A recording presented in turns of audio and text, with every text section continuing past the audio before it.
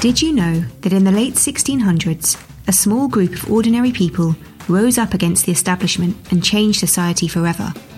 The world called them pirates, but these pirates didn't just break the rules, they rewrote them. They didn't just reject society, they reinvented it. Pirate crews created equal pay, equal say, workplace compensation, and even same-sex marriage. In the face of industrial-scale disruption, global conflict, and an uncertain future, the pirates of the Golden Age weren't quite the villains that Disney would have you believe. Welcome to our Be More Pirate podcast. I'm Alex Barker. And I'm Sam Conniff. In 2018, my first book, Be More Pirate, was published by Penguin Random House. After 20 years working with young creatives, the book was an outlet for my frustrations and a quest for some new role models who could capture the spirit of rebellion I knew we so desperately need to tackle the big challenges ahead. And I found it in pirates. The book then became something far bigger than I ever expected. Be More Pirate is now a global movement of people and organisations taking a stand to update the rules, systems and business models that are no longer fit for purpose. And I went from being Sam's right-hand pirate to leading this community and writing a second book to tell their story.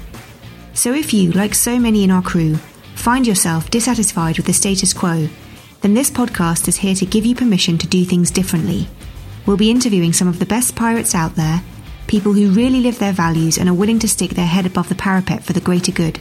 We'll tackle some uncomfortable conversation topics and delve into what it really takes to break and rewrite the rules today. On today's podcast, we have Jessica Chaplow, who is a specialist in digital transformation, but she focuses on the role of cutting-edge technologies like artificial intelligence, blockchain, and augmented reality. In 2019, she was a finalist for Women in IT's Young Leader of the Year award and was previously head of digital transformation at Mediacom and has now moved to a new role at Havas Media. Alongside her day job, though, she set up her own platform called Heartificial Intelligence, which was born with a mission to raise awareness and drive education around AI.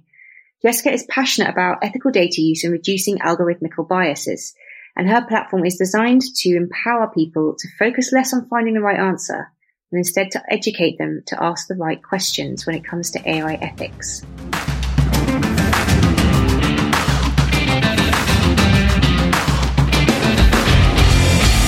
So thanks so much for coming on the podcast today. One of the reasons I wanted to have you on actually was because I'm really conscious that a lot of the people that we've spoken to over the course of doing this have been either activists or entrepreneurs or people who are pirate in the sense that they've gone off and created a new project or a campaign or something, and they're very much able to challenge from the outside, which has its problems, but can obviously you have a lot more freedom there to sort of challenge norms. Whereas I think it's harder to do it on the inside of a big company or within an institutional setting. I think most people would agree. And that's why we've got so many pirates within the network who almost feel more of a need for it because they're in a big company. I think it's really important that we are always talking to people who are trying to disrupt or break the mold or responsible for kind of innovation inside out, and to gain some insight about how you do that and what the challenges are and whether it's working or not for you. So that's one of the reasons why I really wanted to get you on. And it was one of your former colleagues who introduced us and said, this is the pirate from my previous company. You should definitely talk to her. She's really got that attitude and mindset. So how did you get into your field? And what is your approach to working with kind of all these new and emerging technologies? And do you even see yourself as somebody who challenges? Like, is that what you do? I really wish that I had really well thought out, perfectly crafted plan that got me to where I am currently. For the most part, it was definitely just a domino effect of a few really fortunate events, really. More specifically, I think if I throw it right back to the first ever interview that I took, I think back then it was quite rare in the advertising industry to specialize from the get-go. You're usually encouraged to generalize and do a grad rotation maybe, and then go into your field of digital specialism, etc. And just from the bat, I knew that I wanted to just go straight into e-commerce.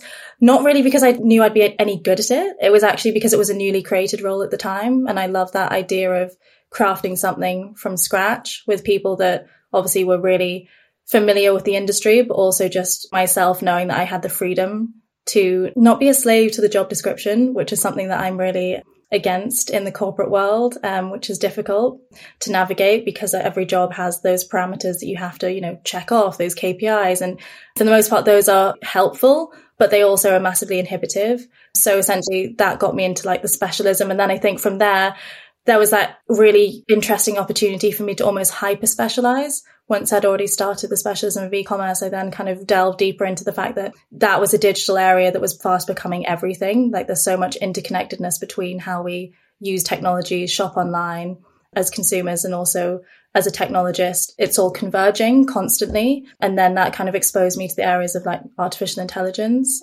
where I got introduced to IBM at the time and sat with a few of their engineers and not their sales team.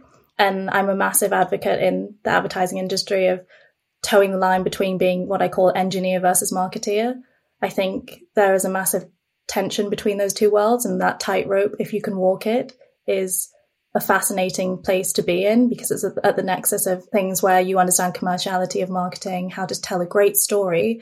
But actually, once you talk about technology, the conversation is a little bit harder to navigate, whereas the technologist can tell everything under the hood and the technicalities really well. But when it comes to kind of making that sound a little bit more exciting and engaging for clients or for non-technologists and specialists, it's a harder challenge for them. So that for me was basically what I wanted to carve out with my career, and how I then just mainly enthusiasm over aptitude throughout all of that. And then eventually the other part caught up and it worked out from there. What did you pick up along the way on that, Jess? Because it sounds like a very good strategy there to cut through what can often feel like the kind of corporate treacle. And there's so many great companies that are brilliant at grad level, and then people get quite frustrated as things kind of moving upwards becomes more difficult. There's a kind of paradox at play that we talked about a few times in these conversations, that most modern businesses will advocate creativity whilst silently, internally rewarding conformity. And once you realise there's one way that will verbally explain the game, but there's another way that internally we play the game. And it becomes very hard. And you get to a certain level and you realise how deeply ingrained, like intergeneration, like how old these systems are and how they were so originally built for the benefit of the white men who made them. So lots of people find it difficult. Lots of different backgrounds find it difficult. It seems that you surfed a very nice niche wave through that. But what did you learn along the way about being a pirate within the Navy, being in large corporations, and then still finding successful strategies to go against the tide? Gosh, I think there are so many. And I think there's a level of almost conscious and subconscious ones that you pick up. That kind of blurring of those as you go, they get more and more kind of intertwined as the higher you go in the corporate ladder, definitely. I would say the biggest learnings as I was moving through kind of mid-senior level to more senior level was really around the risk-taking element of things. I think I find it fascinating how nobody encourages or fosters that as much when you're fresh and very green to industry, any industry. It's so counterintuitive because you have to wait to get the seniority. You need to wait to get kind of the recognition or that badge of honor before you can actually make those waves. And actually it's the total opposite. And I think that for me was something I would say was the subconscious learning that I kind of taught myself, and hopefully some of my teams I worked with along the way, was to kind of go through. And I think for me, because I had a very intense sporting background when I was going through pre-university and during university to some degree. And I just find it almost, I compared it to when you on the starting line of a race, which I used to run at 800 meters, but you're given a false start, one false start, and then the next one's where you get penalized, right? And I think that mentality, I kind of said to everyone, give yourself the one false start, because if everyone was afraid to make a false start, no one would even turn up to the start line. But actually in the corporate world, we're still allowed into the boardrooms with that mentality of, I don't want to make a false start, but I'll still sit down next to you and get out my Post-its. And I think that definitely played a big part of it, especially when you come to the legacy systems, the undercurrents in global corporate companies, Fortune 500, they're so strong. With all the best will in the world, you see so many people who actually want to fight the tide. And actually, I remember somebody saying to me, just don't take on the agency's problems, or don't try and take on the organization's problems.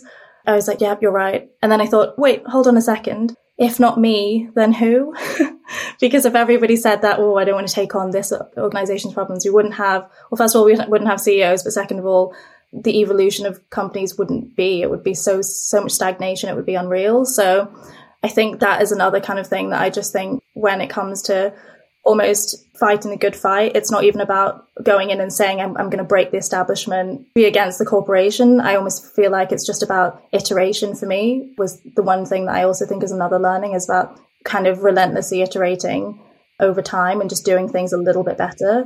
It doesn't mean reinventing yourself or the wheel every single day because that would be exhausting. It literally just means kind of changing the way that you perceive something, the way that you read something, just to give it a little bit of a freshness into how you think and how you implement with yourself and also hopefully with your teams as well. That was something that I was really keen on. And I just think it also helps steepen the learning curve. I think there's an element as well that I'm a really big fan of in terms of I tell people that I mentor as well, don't worry about being the smartest person in the room. There's always going to be someone smarter, so just don't worry about it. I think where I kind of focus on is like being the most curious in the room, because I think curiosity is really the currency of competence. Like that's the main thing that I see and have kind of fostered it hopefully in myself and will continue to. In fact, there's a great quote I was reading where it's basically saying, I think it was Alvin Toffler. So he was a philosopher turned futurologist, which is what all the best futurologists usually are, right? And he's written a great book called Future Shock. I don't know if you've read it, but it's a really good read. And basically he was saying that the illiterate of the 21st century are not going to be those that can't read or write. It'll be those that won't be able to unlearn, relearn and learn again. And I just think that's so poignant in terms of what it means to not just be a pirate and kind of navigate uncharted territory, but to also continue doing it. Some people I know will do it once, but to continuously do it and not have the resistance or the resilience inside you chipped away, that's the real mastery in my opinion. I love that. Curiosity is the currency of competence. I'm going to steal that at some point. I'm sure I'm going to repeat it at some point and try and quote you. Yeah, that was exactly what stuck with me from the conversation we had where you said about not being worried about being the smartest person in the room and how difficult that can be to set aside your ego and your professional identity and leave that at the door when you're going in. You're absolutely right. And it's come up in a lot of our education networks, that idea of it's how you learn rather than what you're learning a lot of the time now. If you understand how you learn, you're going to be ahead, and the ability to learn, unlearn, etc. is what's needed. And I think one of the things that you said on your website, which I again really love in terms of talking about AI and ethical AI and what it means, was about educating people to ask the right questions rather than necessarily have the answers to it all. Perhaps we'll come on to that topic, but maybe just for the audience as well. I really want to get into this because it's a big, broad topic, the idea of AI in general and what it means, but then you layer ethical AI on the top of that. What does that mean in your view, and how does that fit with the idea of approaching things with a curious mindset and having the questions? This is one of the biggest questions, and I know it keeps so many people up at night who are far more gifted technically AI than I am, but I think it's such an interesting area that honestly has been such an evolution from, again, pre-existing areas of the field. It hasn't just popped up out of nowhere. Essentially, ethical AI has evolved from what was known as machine morality in artificial intelligence. So that was the robotic concept that computer scientists were exploring, I think, in the late 1970s. So it goes back as far as then. And then it really looked at kind of aiming to address more of the ethical concerns that people have about design and application of AI and robotics at the time. And then machine ethics really just extended into several new theories on AI consciousness, rights, as the technology has matured and become that much more sophisticated. I mean, at the heart of it, as far as I see it, I think for me, ethics and the reason that also drove a lot of artificial intelligence, which was my take on humanizing artificial intelligence, because I think the way that, again, like how you say for people not in the field, I think curiosity and that ability to not kind of shame people who aren't specialists and technologists that don't live it day in, day out is super important to getting that kind of mainstream understanding of what it means to be ethically aware of artificial intelligence and its implications. And I think for me, I'm more inclined to champion that because that's been my journey. I think when people say, oh, it's AI is so far over my head, I tell them I trained from not understanding anything about it to just reading a few articles to then doing a master's in machine learning and natural language processing. So if I can do it, anyone can do it. But more importantly, for me, it's more about the, I think, relationship between ethics and intentionality. I don't see a lot of people talk about that, but I think it's so incredibly prominent and integral rather to the success of ethics and ethical AI. I think you get a lot of people who are really strong about what it means for morality and those things I just mentioned, but you get very few people who focus on the intentionality aspect of ethical AI, which is the actual commitment to applying it, essentially. So when we talk about like tech for good, and that level, it's really about, by default, technology either being neither inherently good or bad. I think that's another angle that people don't really consider in its entirety. It's that element where it's not good, bad, or even neutral. It's actually important to develop technology that with the intentionality that does good. So purposely setting out to improve the lives of potentially millions of people by addressing things like the biggest challenges we have, which are social, environmental, etc. I know the UN's actually set up their AI for Good initiative off the back of that ethos as well. But that's really where it stems from. Do you think there's a kind of challenge there, though? Because the notion that technology is neither good nor bad, but it's intentional, is also one that can be used around business. There's a paradox at play, and that business has gone through this shareholder first mindset throughout the 80s and 90s, and that's, Drucker's definition of business success and purpose.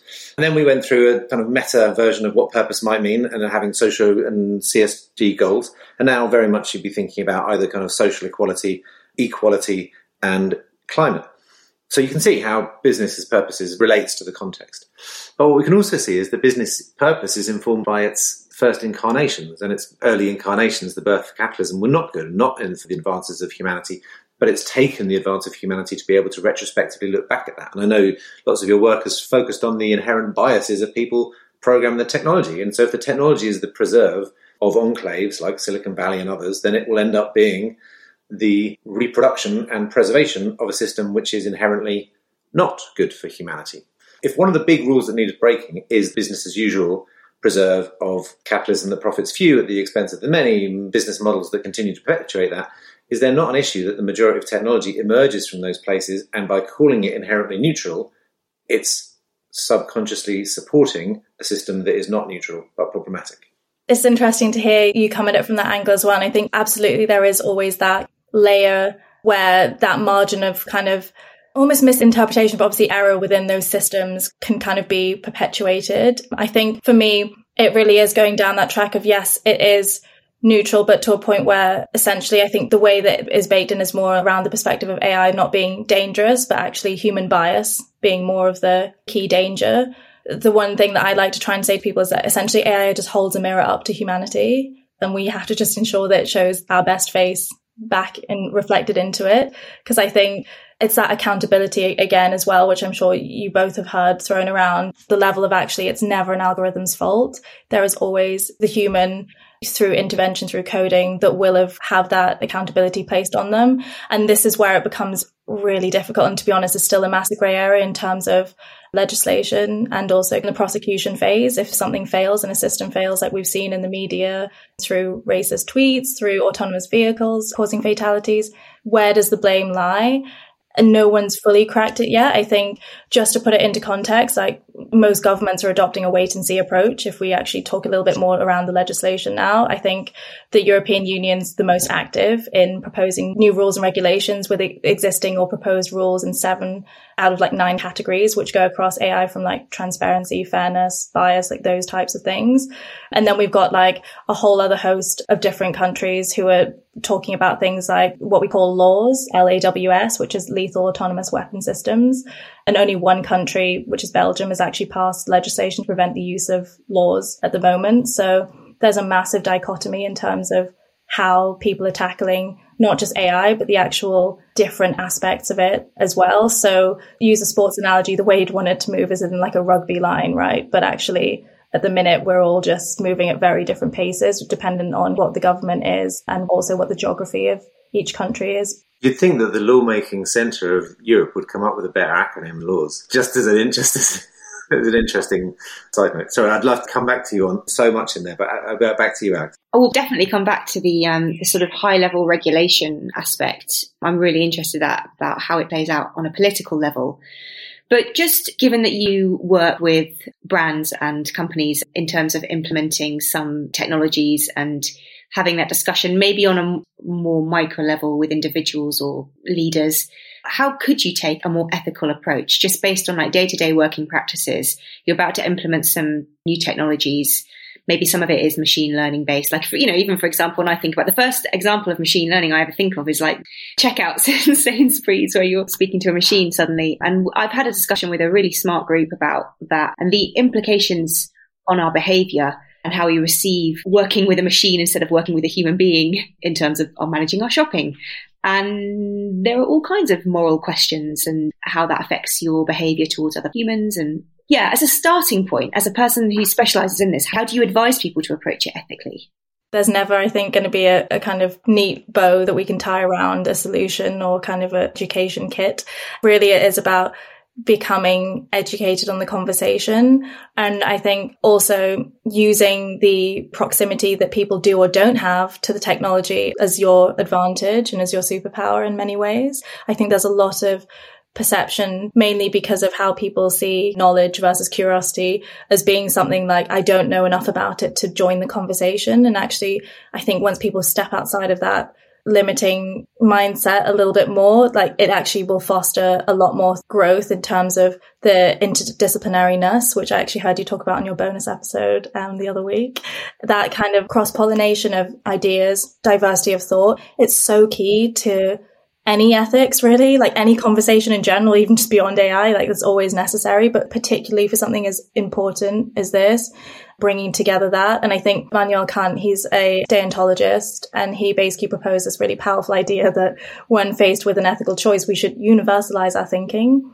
And he basically suggested that we should imagine whether our actions would be acceptable as a universal law of behavior. So what if everybody did what I'm about to do? What if everybody drove this autonomous vehicle this way, or like saw things through this computer vision monitoring system that now monitors pedestrians as well as criminals this way? And this simplified version of Kant's most important theory is really an invaluable like ethical prompt for technologists.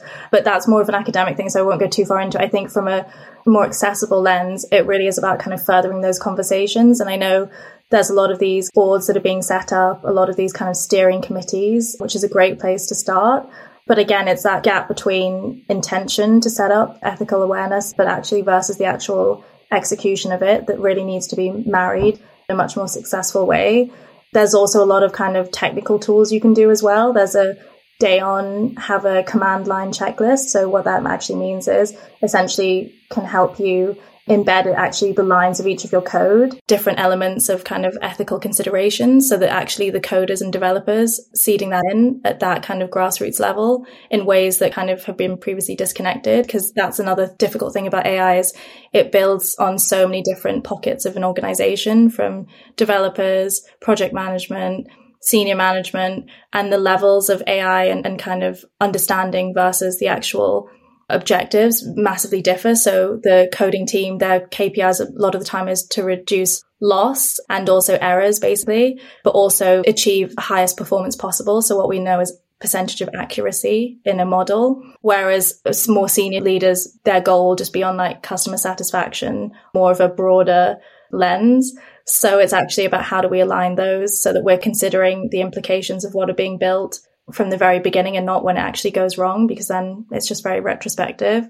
So those are kind of a few of the things that I would really encourage people to do. Also, another small life hack that I've encouraged is around understanding the different types of terminology around the different codes of ethics. So we have so many different codes of ethics. And I think codes of ethics and legislation are very different, obviously. So legislation, we had about 74 different papers published from 2017 to 2020. If anyone wants to win a pub quiz with that stat, that's yours.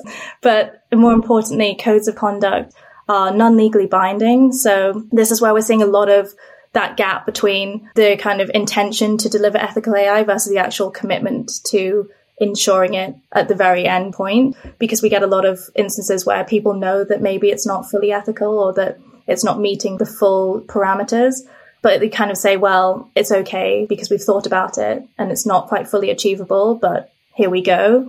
So codes of conduct in that way, I think, are becoming something that it's really useful to take a look. And if you look at the differences between like Google's and Facebook's, the way that they define a lot of the terminologies that we have around two different types. So those being fairness and privacy, there's about 25 different definitions for fairness in data science, which not a lot of people know. And there is not too much consensus at all between them, as you can obviously tell from that. So what we see is that privacy is something that actually a lot of people know is an issue, but has actually become more standardized in the last few years than fairness. So we call it in the field, it's called differential privacy, is the definition that the community has settled on. So that's the ability to kind of share and collect personal and behavioral data needed for AI systems to train on, but also preserving the privacy of those whose data it belongs to. Whereas fairness is a lot more arbitrary. So algorithmic fairness compared to algorithmic privacy is actually a much harder problem to solve. I was speaking to someone on this the other day, and we were actually saying the study of fairness is actually where the study of privacy was like 15 years ago. There's even lag time between these different elements that are baked into documentation that we're supposed to be going off. And I think that's what makes it really difficult in terms of like what I mentioned earlier, like universalizing our thinking and kind of creating a consensus, because there's so much kind of room for misinterpretation and grey area between the literature that currently exists. So it's kind of like educating yourself on those areas is also really important. Do you think, Jess, then, with so much scope and so much opportunity, do you think the world of artificial intelligence is fully living up to its potential to help us break the rules that seem to be those that cause us the greatest problems? Because the endemic difficulties that humanity faces, right? You know, climate crisis, can't really see a way out of that, and that's kind of relying on technologies that haven't been invented. Equality in systems, it's still over 200 years predicted until we'll find ourselves on equal wages. You know, there's huge things that current systems don't have any answer to, and yet those systems look like they're going to prevail. And there are few opportunities for a systems upgrade as exciting as this technology that could be to come in. However, if it remains the kind of intentional, you know, and ethical externality of the way business is done now, then this a slightly disappointing repeat could play out, as it normally does. You know, you'll see some great advances last year in the conversation around, because of Black Lives Matter, you saw certain police institutions defunded. But then what typically happens in human societies is that those shifts are quietly replicated behind the scenes and the order continues. And it kind of feels like that's the danger here. You know, that what we'll see is AI adapted for huge advances that will benefit health, but primarily to big pharma, or, you know, will fundamentally shift retail and consumerism, but it won't end retail or consumerism. And what is the chance, do we think? Like, perhaps it sits outside the ethical debate, because in a way it sounds like the ethical debate is a way to harness AI for the benefit of the status quo. I've got like images of 1980s hacker movies in my head, you know, people bringing down systems, you know. So this doesn't really feel like it's the crypto scene either. That feels a little bit, you know, self-obsessed. Like, where are the kind of radical outliers who are planning to, you know, help reprogram the world and perhaps fix these massive challenges that we face, not just automate some of the decisions that we're going to make? I'm being deliberately, provocative and perhaps unfair. No, you're not the first one to go down that route, Sam, nor will you be the last, because I think it's so valid as well, because I think it's also the lens at which we get fed a lot of the news and also developments in AI. A lot of AI came through private labs, which also is obviously funded by corporations, and then also makes the end goal of AI not as altruistic as, say, the other startups in the space. I think from my perspective, we see it a lot more in the obviously smaller AI startup SME level, where we're getting a lot of great advancement and building of these solutions that are far more engaged in moving the needle for good than anything else. We see that really around like things like assistive technology and agricultural technology, also like sustainable tech is massively taking off. Obviously, like environmental, social goals, so like the ESG conversation is massive in the space right now. And actually AI is a common theme that keeps on coming up day in, day out. So it is there. It's a question of actually how do we surface it better, I think, because I'm not as concerned about it not being there, because I think it's more about the kind of disproportionate access that we have to these companies who are really doing the good work being overshadowed by those that, to be honest, just have scale of economies and funding behind them, who get the majority of the spotlight. In fact, like one of the ones that I was thinking about was actually founded by my sister. She's doing some great work at the minute, which I will give her a shout out on. But I think theirs is called Pull to Refresh. And essentially they're competing in the Elon Musk X Prize, which I don't know if you know is giving out about 100 million to a number of any startups that can basically solve carbon sequestration, so reducing CO2 emissions. And they're looking at using AI with a mixture of kelp farming, because kelp is a carbon sink, can basically also remove between like 20 to 30 times more CO2 than trees. Through this conversation that I keep having with her, I've learned a lot more than I probably should about kelp. But essentially what it does tell us is that they're doing incredible work that will really kind of change the way that we approach sustainability and carbon capture.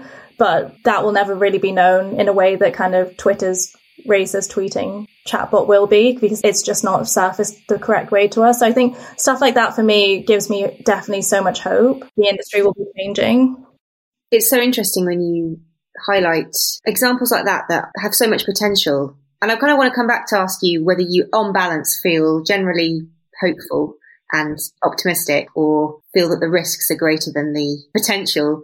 But the bigger question I've always had in mind when it comes to technology, and we've touched on it a little bit in terms of, regulators creating laws that vary wildly, and you get however many different definitions of privacy and fairness, and some of that just comes down to semantics. The idea being that there's always a group of people over here deciding things or creating something.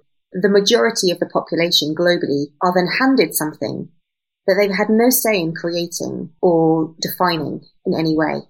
And I feel that really acutely from being that generation that suddenly got handed Facebook, like, this is your new tool to communicate with your fellow humans, without really a sense of understanding how it would affect our behaviour. We know, from that documentary, what was it called? I can't remember now off the top of my head, where it explains how algorithms can actually change your behaviour the more you interact with platforms and devices, and that everyone was terrified and then deleted everything after. But it felt like I didn't understand enough at the time to be able to make a decision about whether I should use this or should not use it. And obviously we tend to just follow each other. So on one level, you've got policy and government regulating, and on the other hand, you've got individuals making decisions within their family units or their businesses. Because I'm so interested in the role of democracy and deliberative democracy in general, and having tried to also run sessions like this on big topics like the role of AI, like how we deal with climate change, is there a way of, in theory, social media and the role of the algorithms is to create wider communication and to democratize our ability to have a voice? And yet it seems to be failing, because we're in these bubbles where we only hear either bad stuff or good stuff. And is there a way to create something that enables us to be able to design and define how we use technology together, or at least at a more diverse public level, rather than in these bubbles or in these tech communities?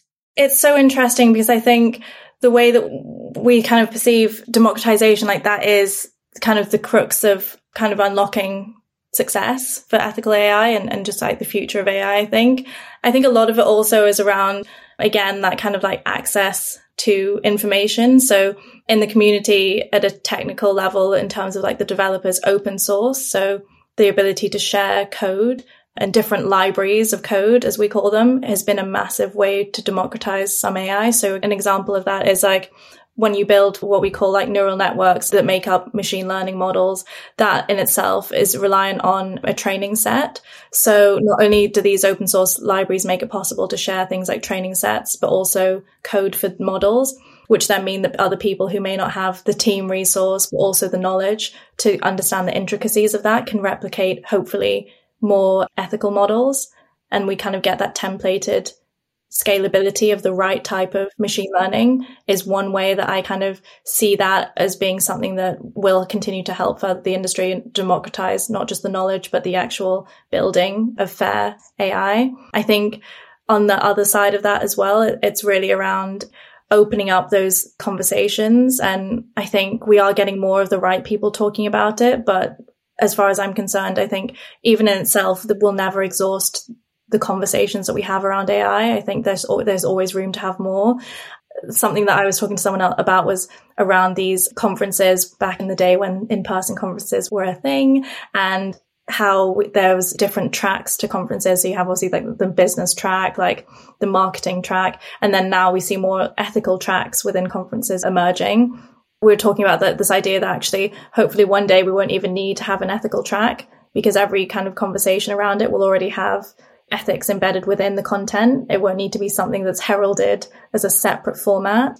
But obviously that's not to say that to discourage the effort is being made already. I think any effort that's being made is great, and I don't ever think anyone should feel like it's not good enough. But I do think there is kind of a lot more room for that growth to be at the point where we're more comfortable talking about and delivering ethical solutions. I think, again, it also goes back to the idea that it's not just on the shoulders of technologists or journalists to be asking these questions and raising the right questions. I think sometimes that element is displaced onto these people as being the ones that should kind of champion this conversation and the discourse to continue properly. It's actually everybody's responsibility because of the nature of AI impacting everybody's lives. I think, again, that's where it comes to the specialist versus generalist conversation. There are two kind of different sides of the coin, but at the same time, we're all influenced by it, from the kind of navigation that we have walking down the street to, you know, asking Siri what the weather's going to be later on. People, whether they know it or they don't, it's massively impacted already our everyday. So to not have an understanding of that is something that can't be acceptable moving forward. I really want to go back to kelp and technology merging with nature, but I don't know, I'm going to try and squeeze in two questions and see if Alex lets me get away with it, or maybe I'll come back to that. I think the work that you've done is remarkable. I really do. And as soon as I saw your site and even just your wording, that you've curated these stories in an industry that's like so full of ego and a desire to blind people with science, knowing that people are already, you know, completely convinced of AI mainly through scary movies. And, you know, Skynet, it must be like most people's definition of it still. Although I'd love to know which movie you think probably does it best. Nonetheless, something you said at the beginning reminded me of that old line that the world isn't evil because of bad people, it's because of good people who do nothing.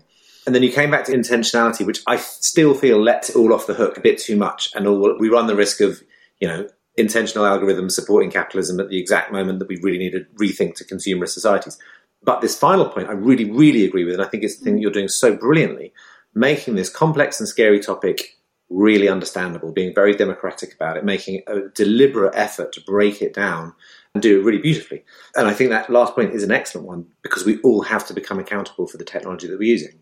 And it's a surprise when you realize how much of your life is driven by AI and how much we take it for granted and how much we use it. So I'd love to know, in this mission that you're doing so well of bringing AI to a more open conversation, getting people to take accountability for the technology that's taking place around in their lives and the transaction that they're having with it in terms of their data and then the services they're taking. How does that go down? Because I imagine there's a bit of a sticking point for lots of people in that moment. Yeah, absolutely. I think it's one of those things as well where it's like accountability really is in the eye of the beholder. What is satisfactory accountability to me, being in that driver's seat in most instances, is so different to what it is for somebody else. And that will forever be, you know, what makes us so incredibly special and unique as humans, great, but also is why we're at the point we're at, because it is that kind of delineation between those different mentalities that will just be an issue. And I think cracking that code is key, really, because I think I'm an optimist at heart, otherwise Artificial wouldn't be alive. But I think for the most part, it's that everybody wants to be accountable at some point. I never meet anybody who says, you know, I just don't care about the future, about what happens to me. Like, everybody has some tie to wanting to do a little bit on their part, whether that's just kind of understanding it a little bit better. Nobody says, like, I just don't care about AI. I haven't heard that yet. So I think for me, it's about seeing how, again, we can kind of just embed that accountability at different levels. And I think also kind of just destigmatize it as well, because I think people also assume that this level of accountability means that, you know, you need to be ready to build AI yourself. And I'm like, you can be accountable without having built any artificial intelligence, having coded. And again, that element of kind of just, even though you haven't built it yourself, you do need to understand how it works. I think somebody put it best when they were like, oh, we drive a car, but we don't necessarily need to understand how it works under the hood. I was like, yeah, that might be fine for a car. But I was like, a car doesn't govern every area in the same way that AI does. And it's just interesting to hear how people kind of rationalize that, again, in the accountability sense.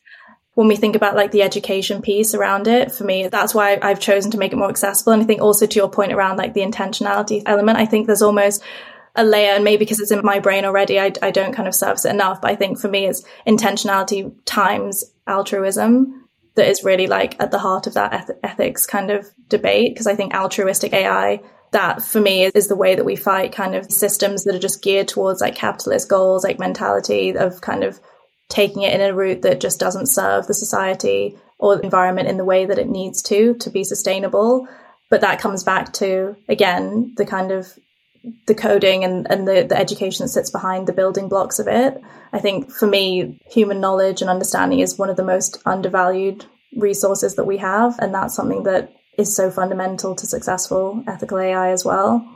That reminds me of a conversation I was having recently regarding that idea of accountability of information. I was having it with my friend's dad, who was very insistent that actually my generation or our younger people don't understand how a car works or don't understand how a house is plumbed or the electric works, and goes, what if everything breaks down and you don't know how to fix the water in the house or turn it on? And I said, and it's true, like I'm a little bit more clued up these days, but I have not felt that that was something I ought to understand or that I have accountability for, because predominantly I can call somebody within 5 minutes and they'll come and be better at it than I am, and they can come and fix my whatever I've got going on. And I said, well, you don't really understand how a lot of the technology platforms I'm using work. Like, you know, it takes 5 hours to set up an email account for you, that sort of thing. I was being a bit facetious with him, but, you know, the level of understanding and definitions of accountability and what is good enough is so critical. And that's where I always come back to the idea of, like you said, needing more conversation and needing to democratize the conversation. And where are the spaces to have that? And how can we insert that, whether it's in school settings? I would advocate, and I do quite often in our workshops to teams, that you should create spaces, agendaless meetings for your team to talk about the big stuff, like whether it's climate, whether it's AI, the stuff that's going to affect everyone, and figure out if you're on the same page at all. What is everybody reading about this? What are your perceptions? Because there are such big gaps in our perceptions. Another thing I was just thinking of while you were talking was when we were going on about the language and the storytelling element of how you translate this stuff. And you mentioned, you know, the idea of neural networks, and that's how you use the idea that you're actually trying to mimic a brain. Oddly enough, we're talking about machine learning, but we've got to shift to thinking in a more holistic way. And the problem is always these silos that we've created. And if we looked at it all more as an ecosystem rather than separate elements, we would have a much better shot at having those aligned viewpoints on the ethics of it all. I think that you're completely right on that. And that is kind of one of the crux of the problems that we have. I think another one for me is around like the black box nature aspect of AI that I'm sure you'll have heard of as well. I think that's something that when we talk about, you know, all of those things like democratizing and really kind of creating more space, that is almost the complete antithesis of that. So black box AI is that essence of where we have systems that are not explainable. Again, explainable is another term that kind of comes alongside fairness and privacy. So explainable AI is that when we know the inner workings of why the system is doing what it's doing, and that has been considered prior to launching a system. So we fully know how something works the way it does, and that rationale is in place. And there's a sense that a lot of tools and systems that are machine learning enabled should not be black box, because if we do not understand the core components of what make them tick, literally, then they should not be allowed into society, because it just creates a massive margin of error. And I think that in itself, and the reasons for that are also essentially because a lot of companies don't want to reveal their IP. So because their intellectual property could be revealed by giving more information about algorithms, it becomes a massive tension between democratizing AI and then just delivering all of your trade secrets to the marketplace, which I think is an incredible challenge that we have at present. I also think that there's that element as well where, to circle back to what you were asking earlier, Sam, around the accountability part, we're actually getting to a point where what I mentioned earlier, accuracy of a machine learning model, which is like 100% is obviously the holy grail, and actually anything above like 85 is considered quite robust. But I remember Andrew Ng, who's the former chief data scientist at Baidu, said, you know, the difference between like 95% and 100% is the difference between using something once a month or using it every day. So it's actually incredibly important to ascertain that. And more importantly, we're actually at a point where there's conversation across the community around, do we have an ethics percentage? So the same way we have 97% accuracy, do we have 97% ethical models? So to say that it's 97% ethical means that there's 3% of it that doesn't comply with the ethics parameters and procedures. And I think that's an incredibly fascinating kind of area that we're moving towards in terms of quantification of ethics. Again, for me, that's where I kind of see like intentionality of it coming a little bit more to fruition successfully, but it's still very much nascent stages for that one. But I just thought it's worth kind of calling out. That's fascinating. You were shouting out your sister on a form of social media. It was just great work and very impressive sisters. And I have a friend who's been going on at me about kelp for a while, and suddenly see it all come round. The reason it strikes a chord with me is it seems that in many technologies, we're arriving at the unsurprising conclusion that many of the answers are in nature anyway. And we've spent a long time trying to science the nature out of technology and business systems a lot. There's lots of work around the semantics of controlling nature, overcoming nature and various things, and replicating and synthesizing nature. And we've done it in nutritional sciences or climate sciences and across the board.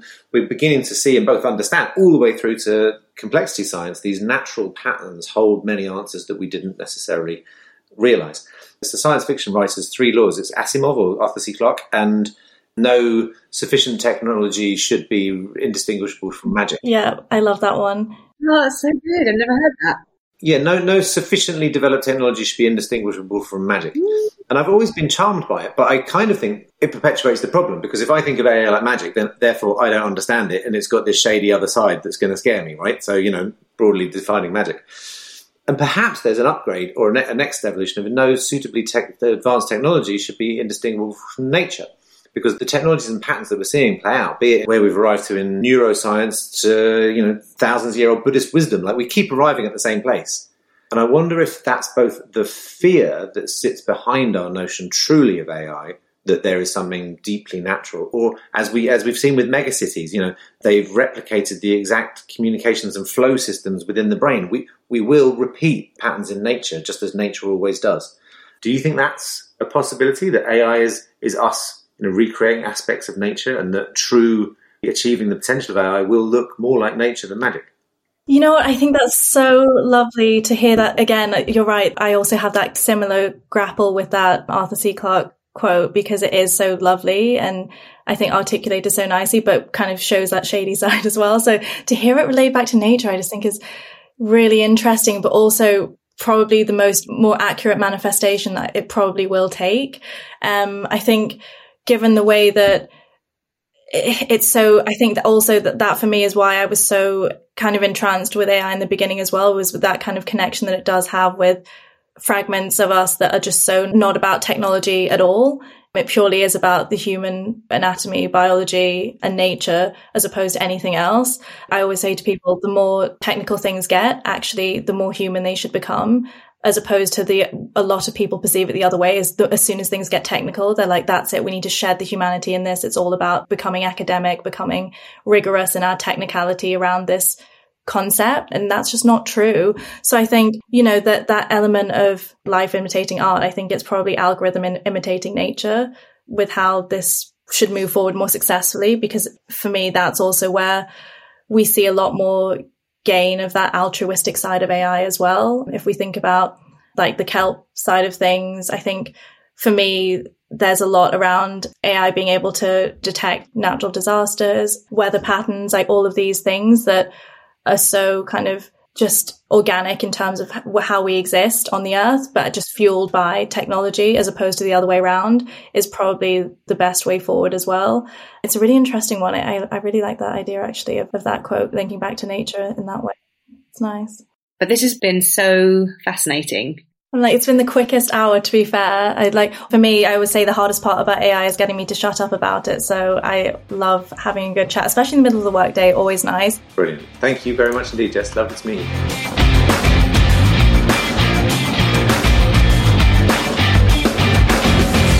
Thank you for tuning in today. Our hope with this podcast is that each time it might inspire a few more people to realise that the way things are is not the way they have to be, and that maybe it's time for you to step up and take that leap into the unknown. If you like what you heard, then please consider subscribing to the podcast on the platform of your choice. Even better, leave us a review, let us know who you'd like us to interview next, or of course just tell us how you're being more pirate. We are first and foremost a community, so we'd really love to hear from you. Go to @BeMorePirate on Instagram or Twitter, or visit BeMorePirate.com. See you next time.